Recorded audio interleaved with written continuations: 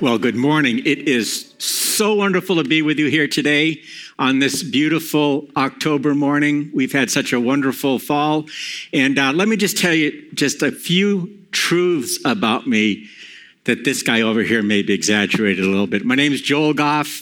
I've been married to Joan for 48 years.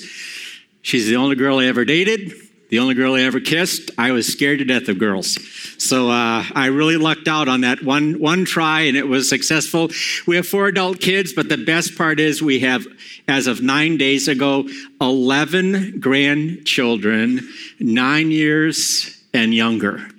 So when they're all together with us out at Spectacle Lake, there's a lot of noise going on when they're in the water. They just absolutely love jumping in the water and getting in the boat and just having a great time together. As Justin said, I was the interim pastor at Elam and Isanti when Pastor Bill came with this audacious idea.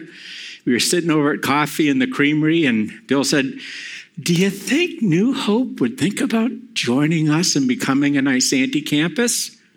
And I'm thinking, these people who have been there, some of them for 50 and 60 years, are really invested in their church. There's no way they would ever do something like that. That's a big step of faith. And I shared it with a few people and a few more. And they finally said, "Joel, we're more concerned with reaching lost people for Jesus than anything else. And if that will help us reach Isanti, then we're all in." I'll tell you, after being a pastor for almost 50 years, that was kind of the last church I was in, and it was just an incredible way to end public ministry, and then with my wife just become a normal follower of Christ, joining a church near Minnetonka where we live and using the gifts that God has given to us. We spend most of our summers up here on Spectacle. We belong to Purple Hawk. We play a lot of golf and use that as a great opportunity to meet people and share Christ. And then we are active in our church back in the cities as well. You know, I love the topic that we are focused on this fall at New Hope, walking towards a new life. Can there be any phrase that more accurately describes what it means to be a follower of Jesus Christ, to be on a journey, to be moving towards an end, and that is Christ's return or our going to be with him in glory? So as a pastor of almost 50 years, raised in a pastor's home, with both of my sisters married a pastor, I need to show you how smart I am. I need to show you how much schooling I've had. I've been to Bethel College. I've been to Bethel Seminary. I've been to Gordon Conwell Graduate School. I just, I don't get to do this very often. And also, I need to tell you, it's really hard for me to stand behind this pulpit. But they said the camera only goes so far. So this is so deeply theological that you need to really think hard about this. What was the most important thing Jesus said? Follow me. That's it. Follow me. It's not a secret. It's not deep. It's not complex. It's not complicated. It's not ethereal. It's not fuzzy or hazy. It's just straightforward. Follow me. And the reason Jesus said that is, as simply put, you know the text, you know the passage, John chapter 14:6. I am the way, I am the truth, I am the life. No one comes to the Father except through me. Could he be even, he couldn't be more simple than that.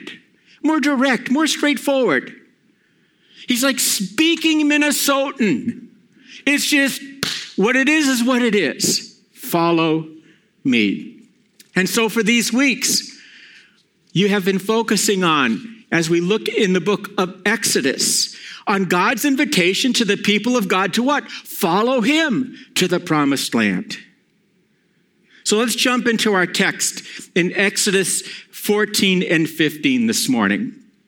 Moses has led the people of Israel out of Egypt, and they head eastward into the desert, being led by the pillars of fire and smoke.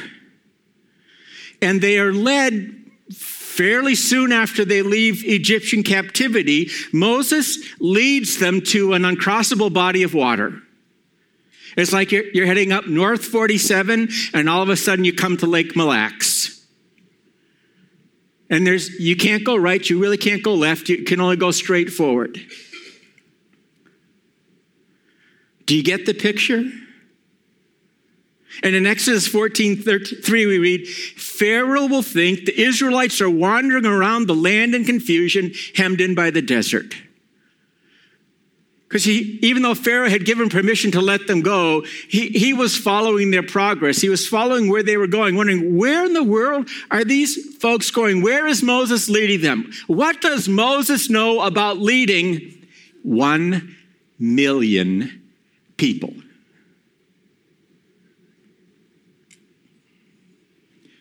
And word comes back that Moses has led the people right up to an uncrossable body of water. Can you just think about Pharaoh's thinking at this point? This guy's nuts. He doesn't know what he's doing. He leads them to a place where they can't go forward, they can only come back. And so he calls for his best chariot troops, jumps in his chariot, and heads off after them to bring them back. You know the story. The seemingly impossible impasse that they have come up against was in fact going to be God's opportunity to do two very important things. One, to remind Pharaoh again that the God of Israel is the God of all things. You learned last week or reminded of God's sovereignty. That the simple definition of God's sovereignty is there is not one maverick atom in the universe that acts outside God's sovereignty. God never says, oops, I didn't know that was going to happen. Or, oops, I didn't see that coming. But not only was Egypt going to be reminded again of God's sovereignty, but Israel needed to be reminded afresh already that God was sovereign, and that he was still leading, and that he was in control. And so as they're waiting there, Moses says in verses 13 through 14, Moses answered the people, do not be afraid, stand firm, and you will see the deliverance the Lord will bring you today. The Egyptians you see today, you will never see again. The Lord will fight for you. You only need to be still. So just close your eyes for a second. Can you picture what happens next? If you've seen that, we're the older crowd at early morning. So some of us remember Cecil B. DeMille and Yul Brynner and Charlton Heston. Well, he actually got it fairly accurate. Scripture tells us that the pillar of fire and smoke and the angel that was leading them now goes behind the people. And so behind the angel and the pillar, it's dark, but in front, it's light all night long. And during the night, the winds come and it separates the waters. And the next morning, as the people look, it's dry ground. And Moses says it's time to step out. And they do. Now again, 1 million people plus animals go across. And then Pharaoh, in his chariots, being pulled by horses, head down into the dry land because they're going to attack and capture and bring back the basis of their economy, slave labor. And you know the story. When all the people of God get across, Moses turns back around, raises his staff. The winds stop. The waters crash. And Pharaoh and his army is destroyed. There's no hidden secret to being a Christ follower. There's nothing complicated you need to figure out. It is simply this. Jesus says, follow me, and you step out. Follow me, and you step out. When Pastor John reached out to me a little over a week ago to preach this morning, it kind of came as a surprise because my wife and I were over 1,000 miles away from Minnesota. We had planned a trip for almost 3 years now to visit the 5 national parks in Utah, and we had to cancel it twice because of COVID, and we finally had gotten out there. And we'd spent that day in Zion National Park, which is the furthest southwestern corner of Utah. And that's where we were going to start, and then we were going to go all the way around, end up in Moab on the eastern center of Utah, then drive away back to the armpit of the nation, Las Vegas, Nevada, and fly out of there. We spent 13 hours in Nevada, and that was about 12 and a half hours too long. We had spent the day stepping out, following paths and trails in Zion National Park.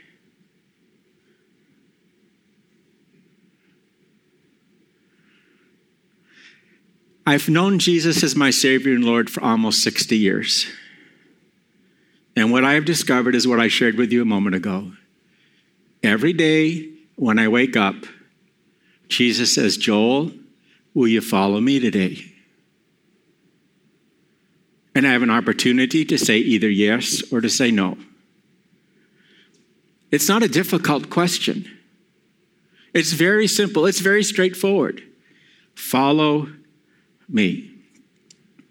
So let me just, use a couple of short phrases to fill out what following me, Jesus' words, may mean for you this coming week. The first is just step out. This is probably the most expressed invitation that Jesus gives us. Every morning I hear it. Jesus says to Joel, I want you to step out and follow me. I want you to live today's life demonstrating that that's what you're following. That's who you're pursuing. That's whose steps you're stepping in. And the fact that I am choosing to follow Jesus means every interaction I have, every decision I make, every thought I have must mimic or be like Christ's decisions, Christ's words, Christ's thoughts, Christ's priority, Christ's character. That I am to be warm, welcoming, initiating, moving towards those in my everyday world. In a few short minutes, you and I will leave this campus. I'll be heading very intently towards Isanti. I'm not sure where you all will be going. But maybe you're going to stop at Cub. And you get in the line that says 15 items or less, and the person in front of you flunked math and has about 40. What are you going to do if you're following Jesus? Do you ask, did you flunk math? You'd never say that, but up here? Or maybe you sigh loudly. That's the Minnesota non-aggressive verbal assault.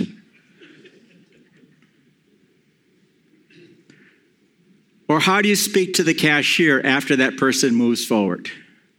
Do you complain? Are you a little frustrated and so it kind of pours out on that poor cashier? Or maybe you're at the self-checkout and you just get really mad because the computer's scanning real slowly. Or what about the kids that are playing outside the house in the yard today making a whole lot of noise and you were looking forward to a Sunday afternoon nap? Or maybe your wife is following the Vikings and she's making an awful lot of noise because she's a passionate fan and you want to just kind of chill out a little bit. Do you reflect the character of Jesus? Are your words the words that would come out of Christ's lips? So your homework for this week is really simple.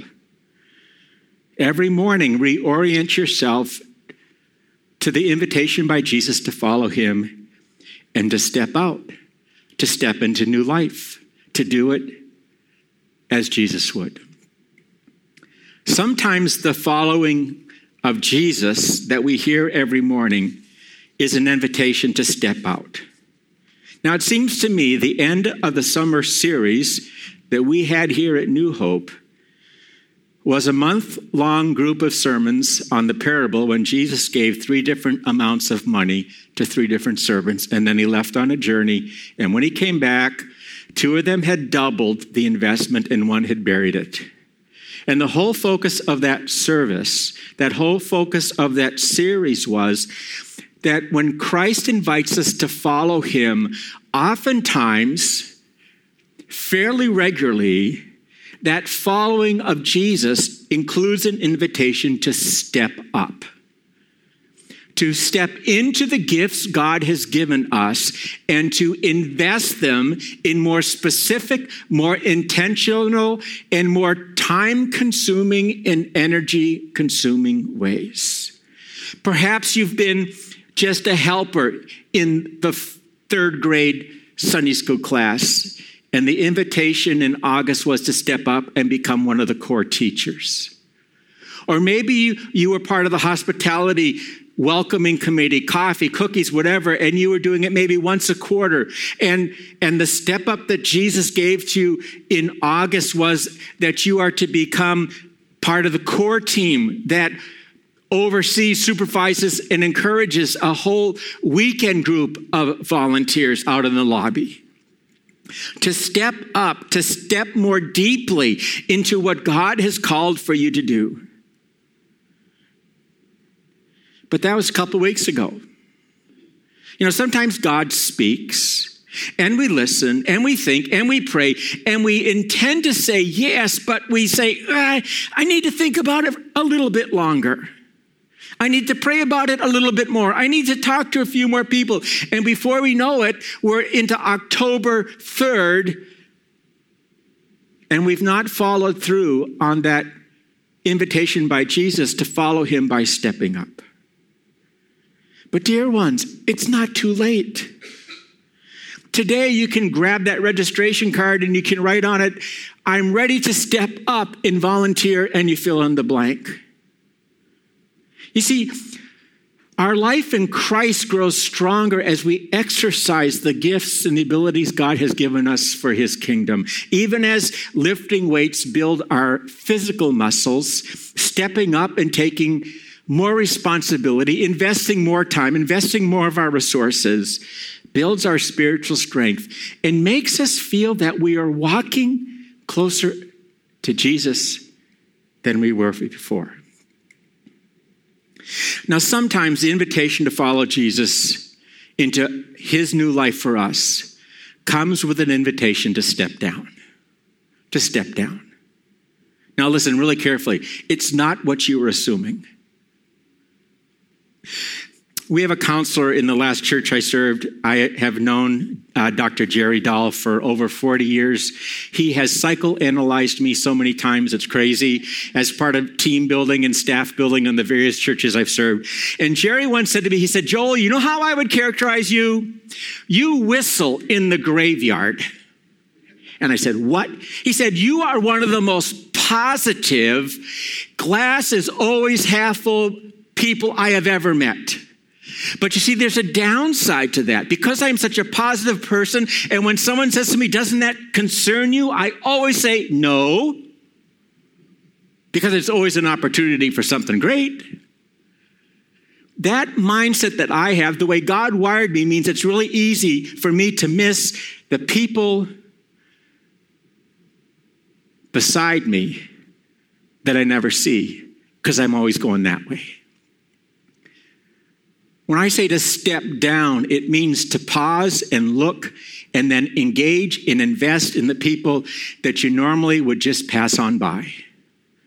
Now, there may be a reason you pass on by. Maybe they just have a really gross life and you just don't want to be part of that. Or maybe they are struggling with an addiction. Or maybe, they live a very immoral life. Or maybe they have a horrible reputation. I mean, there's all sorts of reasons. I mean, they may be a Packer fan. And you just don't want anything to do with them. That's the reason I'm friends with, Pastor Bill. The Lord said you need to step down and help this poor boy. But you know what I'm talking about. God has brought you into their life as you follow Jesus to be Jesus to them, to love them the way Jesus loves you, to stick with them, to encourage them, to love them in spite of the mess, to step down. Now, some of you right now have a really clear picture of someone's face in your mind. And you're thinking, oh man, really, Jesus? That person? Yeah, that person. I don't know who it is for you. I know who it is for me. Take that step. Extend Christ's love. Be like Jesus. Now, I was taught in seminary you never should end a sermon on a negative, but I'm going to do that anyways. Because, there is another response we can give to Jesus when Jesus says, follow me. We can step away. We can step away. We can be like Jonah in the Old Testament. When God said to Jonah, go to Nineveh, heading that way, he jumped on a boat, heading on the Mediterranean, the exact opposite direction. You see, we do have that option. We do have that ability to say to Jesus, I hear you, I get it, no. I plead with you. Don't let that be your response today. If that's where you are right now, and you've been giving that no for a while, please don't leave this place today without determining in your heart that, no, I'm going to say yes. I'm going to step where and how and with who that Jesus wants me to. And if that's where you are right now, I really want to encourage you after the service to come up. There'll be prayer team members up here, or grab one of the staff or one of the elders and just say, I made a really big decision in the service today, and will you please pray that I will follow through? Will you hold me accountable? Will you encourage me? Will you kind of be there with me? Because I've been saying no for quite a while, and it's going to be a really big step for me to say yes. So let me ask you, what's God inviting you to step into today? To step out, to step up, to step down, or just to step in obedience? I often think of the words of the Apostle Paul written to his dear friends in Philippi. Really near the end of Paul's life, he was in prison and was facing death very quickly. He says, brothers and sisters, I do not consider myself yet to have taken hold of it, but one thing I do, forgetting what is behind and straining towards what is ahead. Philippians 3:13. I think that's such a fantastic verse. That what is in the past in Christ, we can put in the past. Tomorrow's a fresh day. We can step forward and follow him. That's the invitation God's offering to you this morning. It's the invitation he offered to me when I woke up at 6:15 as well. Take that step towards a new life today. Will you pray with me? Father God, I thank you that you never give up on us. It's just so unbelievable that every day, every morning, and really repeatedly throughout the day, you invite us to follow you in every relationship, in every decision, in every thought process. There's no part of our life that you don't say, follow my lead. I'll show you the best way to go. And so we commit ourselves afresh today, and we will commit ourselves afresh tomorrow to following you. In Christ's name, amen.